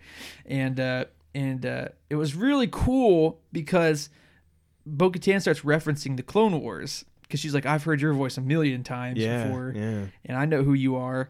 And basically it's like, my father gave me this armor. It's like, no, your donor gave you this armor. Right. Oh, dude, that was insane. Cool. But eventually it kind of led up to the point where they're getting so angry. Yeah, which it's interesting that she was being that way after she had told Din Djarin in the third episode. That that was those thoughts of you're only a Mandalorian if you keep this creed and all this stuff was the wrong way of thinking. And so it's funny though that all of a sudden she's kind of being that way towards Boba here. So. Yeah. And like I said, it escalates to the point where Casca even jumps up and like they start like fighting together. And I admit I was a little disappointed that they obviously Boba held his own and he did really good, but like there's a couple times that she kneed him in the gut and flipped over and stuff like that, and did some things that kind of made it look a little dumb. But I'm like, really? I wasn't a big fan of that moment where we've seen Boba Fett like wrecking house, right? Like just going crazy on everybody, and all of a sudden he just like randomly gets like taken out by this character who we don't even really know. I thought that was a little weird and made Boba Fett kind of look like a loser in that moment. But I think the purpose was that they were trying to show that she's powerful and she's good and that she's out of training. But I think all it did is just make Boba Fett look bad. Right? Yeah. I don't know. I wasn't a huge fan of that, but whatever, right? So eventually they're like, okay, he has the kid. Let's just get over our differences and let's go, right? So they leave. So they're all kind of together and the band's back together. I figured we would have had a few more people than this. But they obviously didn't need anybody after we watched the episode. But I thought, he's going to get... Initially, I thought he was going to get Ahsoka. I thought he was going to have Mayfield and all of them together and stuff. But, thought that was interesting that we didn't have those guys. So anyway, so they all get together and then they're planning to attack the ship. Was pretty cool. They took that shuttle, Imperial shuttle. It's going to come out of hyperspace. And Slave One was going to be right behind them, acting as if they were a distressed shuttle trying to get back into the cruiser. And so this was the big, good space battle, part of the space battle that we see. All of a sudden, they're like, whoa, you can tell that Moff Gideon's pretty wary. Like, I feel like this is, especially after this hologram I just saw, I don't think I trust anybody. So they send out a bunch of TIE fighters to intercept and attack Slave One. And it was beautiful. First of all, just that scene was so good. And seeing that first TIE fighter come out of the launching tube or launching bay was so cool. It was just clean. It just looks so awesome. And And long story short, they do their battle for a little bit, and the shuttle, which is them, they just keep coming. They're like, you don't have clearance. Wait, clear the shuttle tube, and so they just come crashing into the bay. Yeah. And very cool. The shuttle opens up, the lights are flickering, the shuttle opens and tons of smoke pours out, and Drew, you immediately said what was you're saying what? Yeah, I said it reminded me of Darth Vader, like coming and I think it was intentional. It kind of had that same, especially later on we kind of find it similarity. But it was very reminiscent of I'm thinking Empire maybe, where he comes out of a ship just like that, and it kind of has that same kind of look. It's so good. It was so good. And they came out and they're just blasting, of course, So they're fighting their way through, and oddly enough, this is something that you and I talked about. Oddly enough, Boba just light speeds away, right? And I don't know if I missed something. If he was supposed to specifically be doing something after that, I don't know if he's just kind of hanging out in space waiting till they're done, and he's like the guy that's going to hurry and pick him up. Maybe that's their plan. Perhaps, yeah. So he's kind of just waiting around. But Boba Fett's gone, right? The rest of the episode. It was very bizarre. So that was really weird. That he's just not there anymore. Yeah, and you don't hear anything from him. If you watch the end of the episode, you're like, oh, I know why. But here's the thing: Fennec was not with him. Fennec was with everybody else. So that's later. Obviously, it's later. So that's my point. People can say well, that's where he went. Well, no, not yet. Right. So where he went, for whatever reason, they chose for him just to not be involved in those scenes, which was an interesting choice. But it was bizarre. But whatever. Probably setting up for something in the future. Who knows? Wink, wink. Anyway, this is spoiler for you, right? Anyway, so they're fighting their way through the ship, and they're kicking butt, obviously. Some very cool scenes, and then but more importantly, in terms of the story, Mando gets kind of separated off, and he's trying to go take care of the Dark Troopers so that they don't have to fight them. The idea was that he would shut the bay door and jettison them into space. So basically, they're getting activated, and this whole sequence is super cool to see them booting up. And of course, Drew and I kind of thought it was hilarious that their booting up sequence is almost like dubstep music in the background. While they're booting up, it's clearly music, but it's like a dubstep type deal. It's rhythmic sounds. I and loved beats. it. I thought it was so cool, and they keep doing it, and it gets bigger and bigger. And again, just like everything else, it's building the anticipation and building up to this. And it was really cool. I liked it a lot. Yeah, I absolutely love that. You can basically, it's building up to the point where they're almost ready. They're almost there. Is Mando going to make it in time? And so finally he gets there, and he slams the door shut with the button. But right as it slams, one of the hands gets through. Yeah. And at this point, you'll also notice that he does have the Beskar spear on his back. He's been carrying that around. Yeah. So that's something to know. Yeah, because he knew. At first, I'm like, why? It's kind of convenient that he has that. But I realize now that they realize that's the only way he can fight the Darksaber is with the Beskar spear. So yeah, I would say he had already thought about that. Yeah, that was kind of the intention. Yeah. So anyway, so one of the Dark Trooper gets out of their bay before the doors close. So basically, he's trying to, Mando's trying to jettison them all out, but he's just getting just absolutely pounded. Well, yeah, because as he's trying the doors closing or whatever, but he punches and he just slams against the wall. He flies 10 feet. And then it picks him up, and he's just punching Mando in the face, beating his head into the wall. Literally, just head is going further into the wall. Luckily, he has Beskar armor. Which as you can tell, that stuff holds up. Yeah, pretty well, pretty well. So it's just hilarious. He's like bam, bam, bam, bam. His head just going further into the wall. So obviously, he tries to shoot him, and I was under the presumption at first that they were made of Beskar, because that's something I thought, oh man, that's going to be crazy if they're made of that. I think a lot of people speculated that he probably made them out of Beskar. But he made them out of something, right? Because they're not Beskar, and we'll know why in a little bit, but they do deflect blaster bolts. So I'm thinking that maybe they're made of Durasteel, and that's always a possibility. I don't know. They're able to deflect, I'll just say this, they're able to deflect blaster bullets, but they're not able to deflect lightsabers. So, anyway.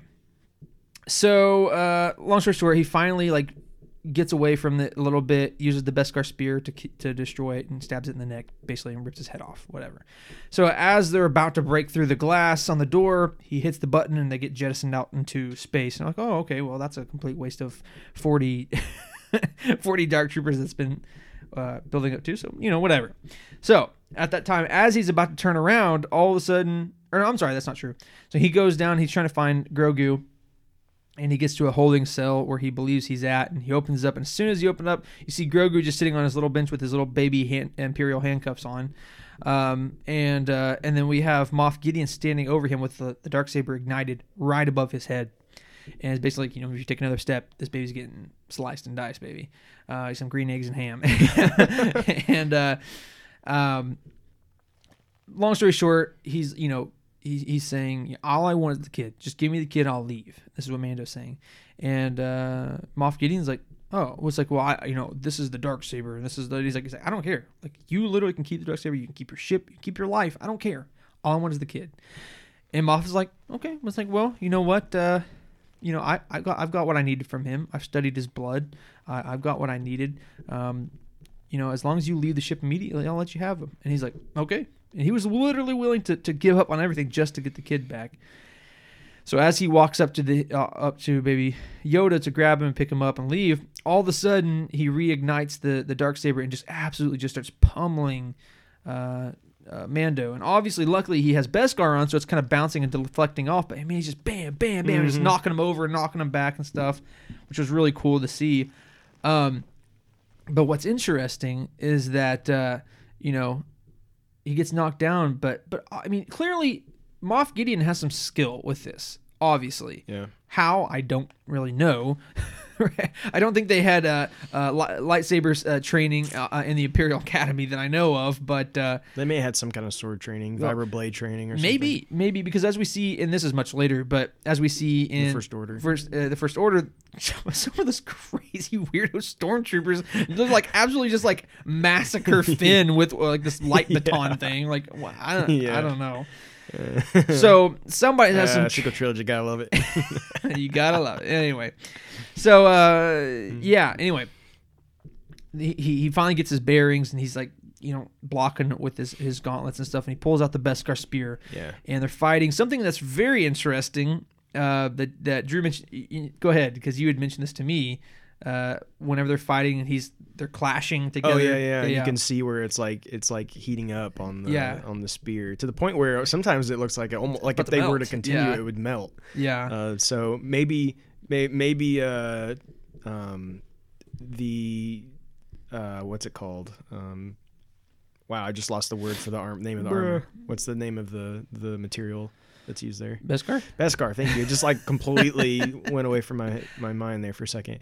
But maybe Beskar does have a melting point when it comes to like a lightsaber. Like, right? Eventually, maybe if they were to continue to hold it there, it eventually would, right? Yeah, because we know it has to, because if you remember the armor, he had that bubbling cauldron. Well, true. So true. Like, what the heck is the fire that the armor is using if it's not lightsaber? You know what I'm saying? So we know it has to melt at some heat point, But clearly when they're fighting and they're holding those positions, I think eventually it was gonna mess it up. I wondered actually if it was going to cut it in half or something like that. But it never did. Never did. Came close, never did. So anyway, it was a cool fight scene. Very cool fight scene. Obviously ends up like doing some really cool stuff with the spear and kind of swings it out and disarms him, knocks the Darksaber out across the hallway and holds him there, and he yields. And so at that point, Din does not realize the significance of him submitting to him, right? Yeah. So the next thing we have is them coming to the hole of the ship where everybody else is at, like, hey, where's Moff Gideon, blah, blah, blah.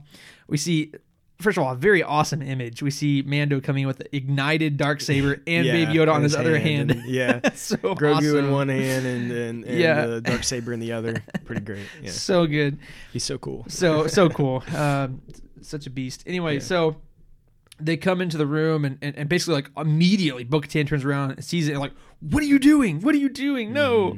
And he's like, what? Like he doesn't understand, And so we get this whole monologue, which is a very cool way to give lore, first of all, for those who wasn't which into it. You can tell Gideon's just Gideon thinks he's got it where he won some, basically. Gideon is all giddy. Yeah.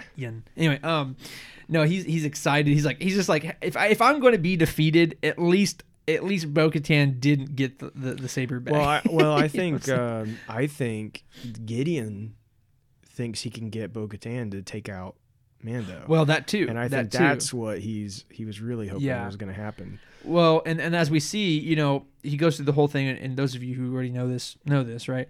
But as we can see, those who wield the Darksaber, who can become the Mandalore, right? The leader of all the Mandalorians. But it has to be gained through single combat, essentially. Yeah. He has to defeat the one holding the Darksaber and then take that from them. They're yielded, they're dead, whatever. Right. And that's how you get the power. Right. So, Mando's just trying to hand it back to her. He's like, well, here, just take it. I don't want it. I just want the kid. I'm good. And she's like, no, I can't take it. He's like, okay, well, fine then. All right, let's fight. I yield. He's like, it's not how it works, And then Gideon's like talking in their ear, and you can see it on her face that she's highly contemplating. Well, if you go back to the scene, her eyes never break with Mando. She's really thinking like, I might have to do this so I can become the leader. Yeah. Which shows that maybe she's a little too obsessed with the idea of getting the Darksaber. Yeah, because she's like, her initial thing is like, I don't care who leads, I just want Mandalore to be united again. It's like, but is that the case? Is that really the case? Because it sounds like she's very interested in being the leader. I think she wants to be the leader. Yeah. I still believe that we might be heading towards a ending for Mando being the leader of the Mandalorians on Mandalore. As it sits right now, he technically is right now. Yeah, but Mandalore is not. But he doesn't want it right now. He doesn't care at all. But I think there could be at some point in the future point where he does care, right? And to be that leader, recognizes that leader. I like how Christian Harloff put it. He's kind of like Aragorn in that sense of where right. he ends up basically filling the burden and becoming the leader that they needed, even despite the fact that he didn't really ever plan on it. Exactly. And through that, he's going to be able to unite all of the Mandalorian clans, whether you're a foundling, whether you're a true blood, whether you're a Death Watch, right, exactly. Yeah, so very cool scene on that and part. He'll have the Darksaber as his main weapon, and that'd just be cool. That's just going to be sick anyways. Decked out in full Beskar and have a Darksaber. I mean, you can't get much better than that. Right. So, at this point, of course, all of those jettisoned, you knew it had to come back, right? All those jettisoned dark troopers end up infiltrating back into the ship. Real quick, I do want to mention just a little lore thing for you, but if I understand correctly, if going off of those rules for the Darksaber, that would mean that Palpatine would actually be the official owner of that Darksaber. If you go by the fair rules. Yeah. Because Darth Maul gets it from Pre Vizsla. Mm-hmm. Or is that right? Pre Vizsla? Yeah. And then Palpatine gets it. And then because he defeats him and takes it, later on in Rebels or whatever, they get, I don't even remember how they get it from there at that point. Remember. But I'm pretty sure Palpatine would be the next rightful owner of that. So that's just an that's the thing, though. I mean, because here's the thing. Like at that point, though, it's just an interesting topic. I'm trying how to say it. Because at the end of the day, someone had it who took it from Bo-Katan. However, that ended up happening, which is interesting that we never figure out how that happened, right? Yeah, I think for some reason they're holding that back. Yeah, I'll know exactly what happens. I think we're still going to get that story, but clearly, of course, not this season. But maybe it's an Ahsoka story. I don't know exactly when we're going to get it, but I think there is more to it, and they're just not revealing all their cards yet. And I wonder if I'm kind of wondering if there's some darker sides to Bo-Katan that we've yet to unfold here, especially with her reaction at the end. And we know that she was never the best person, and we know that she took she took the Darksaber willingly back in Rebels from Sabine. She just took it. There was no battle, anything. Yeah. And so it's interesting that now she's not willing to take it that way. Right. And it makes you wonder if maybe they never took her seriously or something. Right, she kind of learned the lesson, because she technically won it inappropriately or whatever. And because of that, she could never really reunite all the Mandalorians because of that. Right, and that's just an idea. We don't really know. That's kind of speculation. Yeah, but So anyway, very interesting. Blah blah blah. So all those Dark Troopers come back, and we think it's they're coming. They drop the blast shield, the blast doors, or whatever, to the hull of the ship, and and they're just like got the two in the front just going, just pounding on the door trying to break it in, and it's like again that tension is building up, and like the fist pounds get like faster. Yeah, and so it's doing this, and I'm thinking, well, I even turned to you. And I say, how are they getting out of this? Because, like, they can't defeat this group. No, they can't defeat them. There's no way they're going to defeat all of these guys, these Dark Troopers. And I said, I don't even know if a Jedi could defeat all these. Dark at this Troopers. point, we was kind of under the assumption that those Beskar steal as their armor. At least I was under the presumption. You know what I'm saying? Yeah. Well, we knew it was something very strong, and and it's just a lot of them too, right? Yeah. And I was like, I don't know what can save them at this point.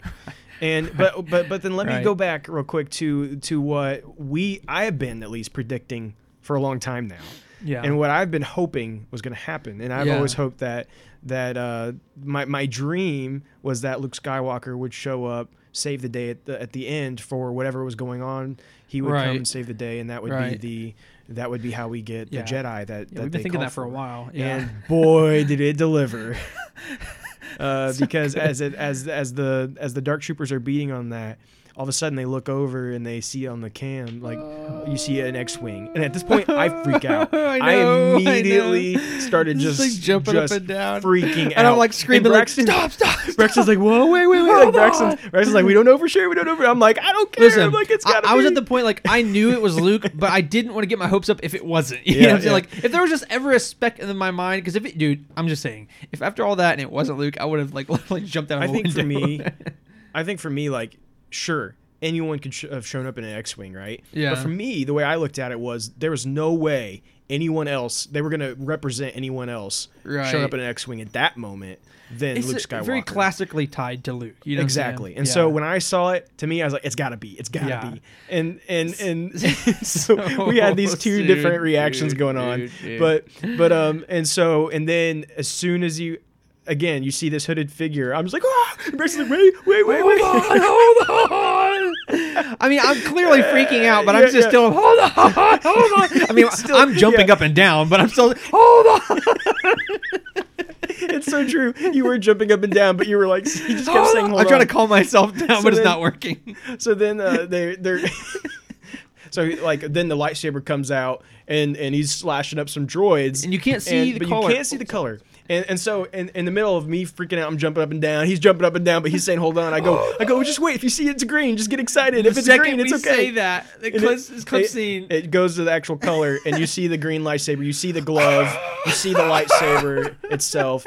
And then we just flip. We went out bananas on that one, baby. We went my absolutely wild. Goodness, they actually did it, dude. They actually. It was crazy. People over there actually brought Luke Skywalker. They actually brought Luke Skywalker. My gosh, dude. Arguably the biggest, one of the most important characters in all Star Wars. Yeah, I mean, maybe absolutely. the most important in some eyes. And and here he is, brought back.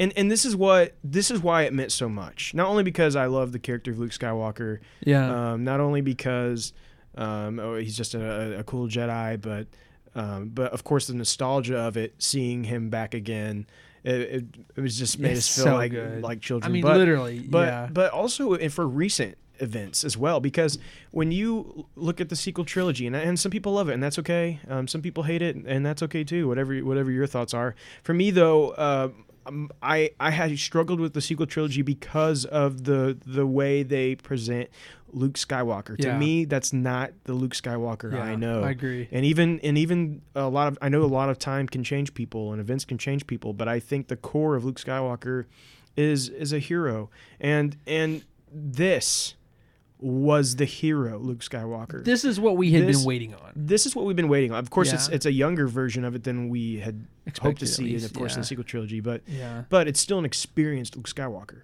right? Yeah. We're talking 10 years, maybe something like that. Well, it's I always get this wrong. Well, I'm pretty sure 6 years after. 6 years after Return of the Jedi, first right? episode of Mandalorian is 6 years after. So yeah, so he's been he's been doing this for a while now. Yeah. And boy does it show. And this we finally get to see Luke Skywalker at some of his highest potential. Yeah. And the same reason why we were so excited about Boba Fett. We got to see Boba Fett at his highest potential. And we're seeing these characters finally realized and how we've seen them and dreamed about them for many years. Like how you mean, yes, I've never seen it, but I know Luke Skywalker will fight like this. Like he's going to be super powerful and elegant. We got it in Legends. I mean, of course, we got tons of heroic stories about Luke and the crazy stuff he could do. I mean, by the end of the Legends novels, Luke was basically invincible. The stuff he could do was insane. Yeah. And of course, it went a whole different direction in canon. Right. But to see Luke Skywalker do the things he did in this, to see him be that was a moment I will never forget. No, it was so good. It thrilled me. And what I loved about it is that not only did we get this scene and it was cool, and all the little stuff he did with those lightsaber and the Force and all that was great, but the one thing that I was just like, oh man, they did it, and it's amazing, is they framed this to be like the Darth Vader scene in Rogue One. But the light side version of it. In the final hallway there where all those dark troopers were, that was not a coincidence. No, that was not a coincidence. Not. That was intentional. They, like father, like son. Yeah. And I loved it so dude, much. It's so good. It's interesting. It's so good. The beginning of the Darth Vader scene, you got the fog and the smoke or whatever, and you see the lightsaber glowing. Well, in this one, it's at the end. At the end, when he walks through the door, you get the lightsaber glowing and the fog smoke stuff. So good. It beautifully done. I could not have been more thrilled, honestly. Yeah, honestly. And then of course you see his face. Now this is the part where, sure, it wasn't perfect, right? Right. Yeah. I mean, you could tell that it was CGI. It wasn't perfect, but for me, that's okay. I love that it's Mark Hamill. Right. I mean, I was not 100% against them recasting if it was going to be a very lengthy role, but since it's a short role like it was, I'm glad that it's Mark Hamill de-aged. I know there was a body double and stuff, but I'm not sure about the voice, how that worked out. I'm not sure either, because they have the credits to Mark Hamill, so I'm feeling like, again, it's just maybe voice stuff, but maybe they messed with it. Had a modulation or I know in times past that, and other, maybe not just necessarily stars, but I know this technology exists where they could take two different voices and mesh them together. So maybe he said it. Well, they did that for Obi-Wan in Rise of Skywalker. Yeah, exactly. So, or sorry, no, not Rise of Skywalker. In The Force Awakens. Oh, yeah. Oh, yeah. Well, I mean, they may have did it in Rise of Skywalker too. I don't know, I'm but not sure either. But but they definitely did it in Force Awakens. When did they bring on you? Yeah, I know. Yeah, but what did they bring? Rey, these are your first steps. They added Alec Guinness saying Rey on top of it. So I see what you're saying. Both of I see what you're saying. Okay, Rey. Yeah. Yes. So we know that the technology exists. So it may be that they use vocal masking to some degree, where they take his modulations of his old voice when he's younger and put it over his and maybe voice. This season 2, the making of season 2 that we're getting on Christmas Day might give us some more information on how they did that stuff and how they used Mark Hamill in it. Yeah. But I was pleased. I could look past the little bit of, I mean, you could tell CGI and stuff. Yeah. I could look past that and just enjoy the magic of it all. I didn't care. It did not bother me at all. No. I was okay with it, but you can continue with the actual plot. Well, essentially, I mean, I don't know what to say. Again, just talking about it is making me speechless. I'm just so excited about it. It's hard to believe that it actually happened. So yeah, let's just get through the story, and we can go a little further if we need to. But essentially, at this point, he comes in and he's like, immediately, Din is like, "Are you a Jedi?" Which is, to us it seems so crazy. Like, "Are you a Jedi?" It's like, of course he's a Jedi. He's anyway. So and he's like, "Yes, I am." And he's like, and then immediately, like nothing else is said, he immediately looks over to Grogu and says, he doesn't even say anything. I'm pretty sure he just says like, "Come with me," or let's go, like, because he already knew it needed to happen. He'd already communicated with him through the Force, and immediately you can tell Grogu looks kind of hesitant, right? He kind of ducks behind the chair that he's sitting in, And Din's like, I don't think he wants to go with you. He's like, no, it's not that he doesn't want to go with me. He's waiting for your permission to say yes. Oh my goodness. My heart. So obviously Din goes over there and picks him up and looks at him. He's like, you know, go on, buddy. You know, you can go with him, you know. Yeah. And immediately Baby Yoda, you know, like looks at him and he's like, you know, and puts his little hand on his helmet. Basically like, I want to see you. Like, if I'm going to go, I want to connect with you. Yeah. And man, dude, Din takes his helmet off, looks at Grogu with like tears in his eyes. Yeah. And in that moment, you can tell like this kid means more to him than anything else. The creed, forget the creed. This kid means more. Literal, like he had no hesitations. He literally just took his helmet off. He takes it off, and for me, I think that he's officially turned a new page. Yeah, I don't think he follows that anymore after this. Yeah, I don't know. mean, he broke it technically, right? Sure. He broke the belief of having to leave that, not showing your face. He showed it to just a whole room full of people. Yeah, and if nothing else, Grogu and Luke. I mean, at least, right? Yeah, at least. And and I think it's kind of showing like, you know, that I think of course he's already started to question some of it, but I think even more so now he's finding out what's more important. And, but man, what an emotional moment. Man, my heart was just literally hurting. My chest hurt. And just seeing that bond there that we've watched grow now for 2 seasons. Yeah. and then knowing that, you know, he's gonna leave, and you could tell like it was hard for both of them to separate at this point. But what's really cool is he sets him down and he like turns him around a little bit, and he starts waddling over to Luke's up, and all of a sudden R2D2 comes in the corner, and like, yes, you know, it's so good to see them together again. Yes, so exciting to see that. And I think they knew each other. Yeah, somehow, some way. I'm not really sure how that worked. Well, I mean, R2D2 would have been at the temple. Well, that's a good point. Yeah, I mean, that's true. You have to remember, he was there up until Order 66, so R2D2 would have been around. I'd say they did know each other. And I honestly, it kind of almost seemed like R2D2's like, they're like talking. Yeah, like R2D2's talking, doing his whistles, and Baby Grogu's like, and then right after that, he kind of opens his arms up, and I think he almost felt more comfortable because he knew R2D2, and R2D2 was talking to him. But that's what I was gonna bring up. Like, that's the next big thing. Like, he like comes up and just kind of stands there beneath Luke, and just all of a sudden just lifts his little hands, like, pick me up. Yeah, like, and the other important thing, and maybe you just already said it, but Luke says, or because he says he doesn't want to go with you, and Luke says, he's waiting for your permission. Well, but he also says, you know, this child is not going to be safe until he's trained. Oh, like, right. Until he masters his own abilities. Yeah. Like he has to be trained. He's never going to be safe until he is. Yeah. And basically, and then I love that he says, I'll give my life for this child. Oh, wow. And I thought that was really cool. Was so cool. You know, just already Luke Skywalker is just like, I'll give my life for this child. I have to say it. But like, that's Luke. That's Luke. That is Luke. He doesn't even know this kid, and he's willing to just give his life for him. Exactly. That's it. That's all I'm gonna say. He's not. Well, I'm gonna say it. He's not gonna sneak over the top of his on the top of his nephew's bed and think about killing him. And not even do that. Ignite his lightsaber. Yeah. Bunch of baloney. I know, and I said I didn't want to go into it because we did our poll. Apparently, a lot of you love it. So, bunch of Luke Skywalker traitors. Oh, I wasn't gonna go there, but okay. No. Hey, seriously though, there's a lot of things about The Last Jedi I do love. Yeah. There's a lot of cool stuff in that movie. Like the whole throne room scene with Snoke is amazing. What do you? There's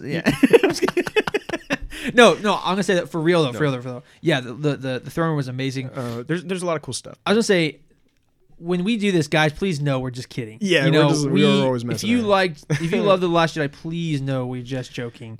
There is no right or wrong way to love Star Wars. Yeah, we all love. There's different interpretations to characters and stuff that we didn't enjoy, that we thought kind of took away from the character. But that's our opinion, right? That's our thought process. So if you thought that made Luke good, 'cause I've talked to people who literally thought that was the best of Luke. I can't conceive of that, but that's just my viewpoint, right? Right. And it may be their viewpoint that's the best of Luke. So yes, but each of their own. Yeah, we're just messing around. Yeah, but to me, that was Luke Skywalker. He just meets this kid. He doesn't even know. I mean, I'm gonna give my life for this kid if I need to. Yep. Like, I'll train him. I'll do whatever it takes. Yep. And interesting, such a crazy turn of events. from Luke to Ahsoka, or from Ahsoka to Luke, and how they approached it. Yeah.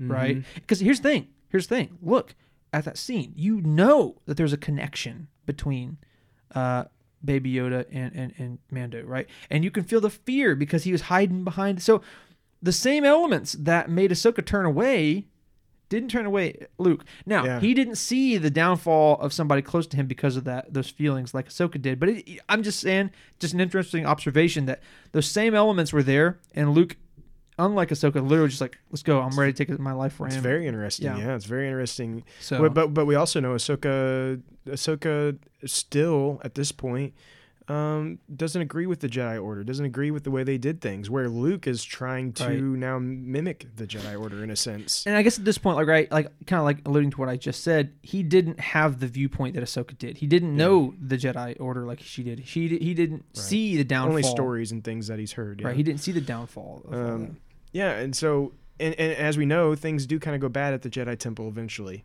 Yeah, well, eventually, yeah. But yeah, so but that's a whole other discussion. But he goes, and takes Grogu with him, and I'm just gonna go ahead and say here, I know some people are speculating on this being the end of seeing Grogu. I do not believe this is the end of seeing Grogu. Nah, me either. I think the Mandalorian, the show, The Mandalorian, is about Mando and Grogu. And maybe I'm wrong. Maybe he really is being taken out of the show. I just don't believe that. I find it hard to believe. Here's something that Drew and I talked about, and I do believe is that there will be a time that we may not see him, or there is a perceived amount of time that we don't see him. Sure. I.e., season 3, there's a time jump, or season 3, there's a couple episodes where he's not in there, and there's a perceived time jump. So that on episode 3, of course, that then brings in a whole other slew of questions with all these new series that are technically connecting to the Mandalorian. Right. All of those having a time jump. That's where it gets confusing. Yeah, right? It's a whole other discussion. Right? But however they do it, I don't necessarily see Grogu just being gone from the Mandalorian. Sure. But I think what is cool is this potentially means we could get some kind of Luke Skywalker and Grogu story. Whether and how they choose to do that, I don't know what platform they would do that on. Maybe it's just in a novel, or probably animated would maybe be one of the best options. Yeah, I can see that. But I mean, there's going to be a story to tell there, right? But I think I don't think Mando is going to just let Grogu be at the temple for the rest of his life. I think he fully plans on getting him back once he feels like he can help defend himself and master these abilities a little bit better. Yeah. And so with that being said, we talk about the Jedi Temple being destroyed. I've heard all kinds of people already on the internet freaking out because because Kylo Ren destroys the temple. Right. And now it means Grogu's there. No. You guys have to remember, this is still 30 years away. Grogu is most likely not there anymore, right? Yeah. I mean, I think it's pretty safe to say Grogu does not train for the next 30 years there. No. I would say he trains for a much shorter period of time, and then ends up. This is a lot, but maybe even 10 years, right? Maybe even 10 years. I would say that's to the fullest extent because he's already powerful in the Force. He just needs to learn how to control it a little better.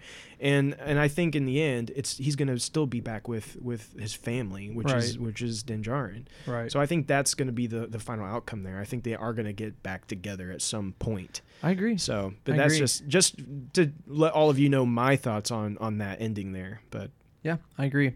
Overall, last words I'll have on this before I hand it back to you to close this out. It's just I'm sad and I'm excited. I'm excited because it's ended, but man, I'm excited for the next season. I'm excited for all the things that we're gonna get. Yeah, well, we're not closing out just yet. Oh, okay. I'm sorry. We have an after credits scene to talk about. Oh my gosh, how did I forget about that? I purposely didn't put that in the news because since they kind of made it a secret, we're not going to talk about it in the news today. But it's kind of our last news story, really. How did I forget that? I don't know. I don't know. Maybe I'm tired or something. I don't know. Okay, well, yeah. So let's dive into that. So I think it's because I'm not used to after credit scenes. Maybe that's why. So anyway, like I said, as you go into the credits after the ends and stuff like that, there's no art, and the music is very somber and things of that nature. It's just. I'm sorry. I was gonna not say this, but music in this episode is so good. We got a lot of classic, good Mandalorian soundtracks. The crazy, cool dubstep stuff, very experimental. But then all of a sudden, when we see Luke, it goes back to the classic Force theme. Oh yes, how did we not reference that? Good. Yeah, yes, so good, so good. Well, and as they're fighting, I even said to you, like, I feel like we should be getting more of like a traditional Star Wars. I agree. Traditional Star Wars music right now. Yeah, we're thinking it's weird that we're not getting that. Right, yeah. but then once he took the hood off, showed his face, it went into the John Williams, and it was so good. Loved it. So anyway, like I said, the music was very somber, kind of different. We got in the credits there was no art, so I thought that was weird. So we get into the end of it, and also an after credit scene comes up, and we see the twin sons of Tatooine once more, and then it shows Jabba's palace, which was very interesting. And I'm not going to act like we weren't surprised, or that we were surprised, because so we were going through the credits, and we're like trying to find out who is the body double for Luke, right? Yeah, anytime a new character comes up or anything, we usually like stop on the credits, make sure we understand who did what, right? And so we're looking. Andrew spoiled this for me. How dare you? So we're sitting there looking for who body doubled Luke, excuse me, and all of a sudden, oh goodness, I literally blanked on his name. Bib Fortuna. Yeah, he's like, Fortuna. Wait, when was he in this episode? And he's like, I'm like, wait, what? I was like, Bib was not in this. I haven't seen him anywhere. And I'm like, oh no. It's like I was looking, look how much time we have left. There's an after credit scene. It's like, did you just ruin the after credit scene for me? I was like, there's no way that we saw him. I was like, I would not have missed that. So anyway, long story short, we get we get to there. We see the twin sons. I'm like, okay, yeah, well, there's the answer. Yeah.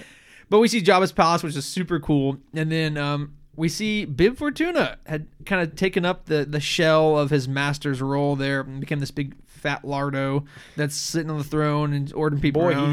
He's been eating good. He has been eating great. And ordering people around and stuff, and also we hear the classic McClunky. And but all of a sudden we see someone walking down the infamous stair steps and see the shadow, and all of a sudden Fennec Shand comes around the corner and just starts blasting, and people just die left and right. Yeah. And a classic Twi'lek dancer's chained to the throne. She shoots the chain and she runs off and stuff. And all of a sudden everyone's basically gone except for Bib, and he's sitting there. And Fennec's in front of her, and all of a sudden this next shadow comes down, and of course it's Boba Fett. Oh, so good. And it stands in front of him, and Bib's kind of like, proverbially sweating, and he's like, "Oh, Boba, it's a long time no see. It's so good to see you, my friend." It's kind of like, "Hey, don't kill me." And it's so good to see you. Blah blah blah. As he's talking, Boba just goes, it just kills him immediately. So good. Walks up, just pushes him off the throne. Yeah. And his body falls on the floor. And then the beautiful, wonderful last shot was we see Boba just sits down like a gangster, on the throne. We got Fennec kind of sitting on the armrest with his arm around him with some chug jug from Fortnite, some slurp juice or whatever it's called. And she's about to hit the chug jug. And and basically, but this beautiful scene of where it's such a good image. He's just so menacing and looks so sick. Cool. But I love the Rancors on the. Oh yeah, it's got the Rancor gilded Rancor head there. On the throne. Oh, so good. Looks so good. But at the very end, it kind of cuts to black, and it says the Book of Boba Fett. December 2021. Yeah. Oh wow. What? Book of Boba Fett. Is this crazy or what? Another, I guess, show, movie. I don't even know what this is yet. This is where it gets really confusing because Okay, so they've talked about getting the Mandalorian season 3 is coming Christmas 2021. Yeah. Then they said and then they showed those other shows, the Ahsoka show, they showed Rangers of the New Republic. And then this is where her words, the next chapter comes in December 2021. Yeah. Okay. Yeah. And she talked about how all those are going to connect together into one big final story of some sort. Well, still don't really understand how any of that works, right? Whatever. Yeah. So now this throws another thing into the mix of all the confusion. Technically a 4th show.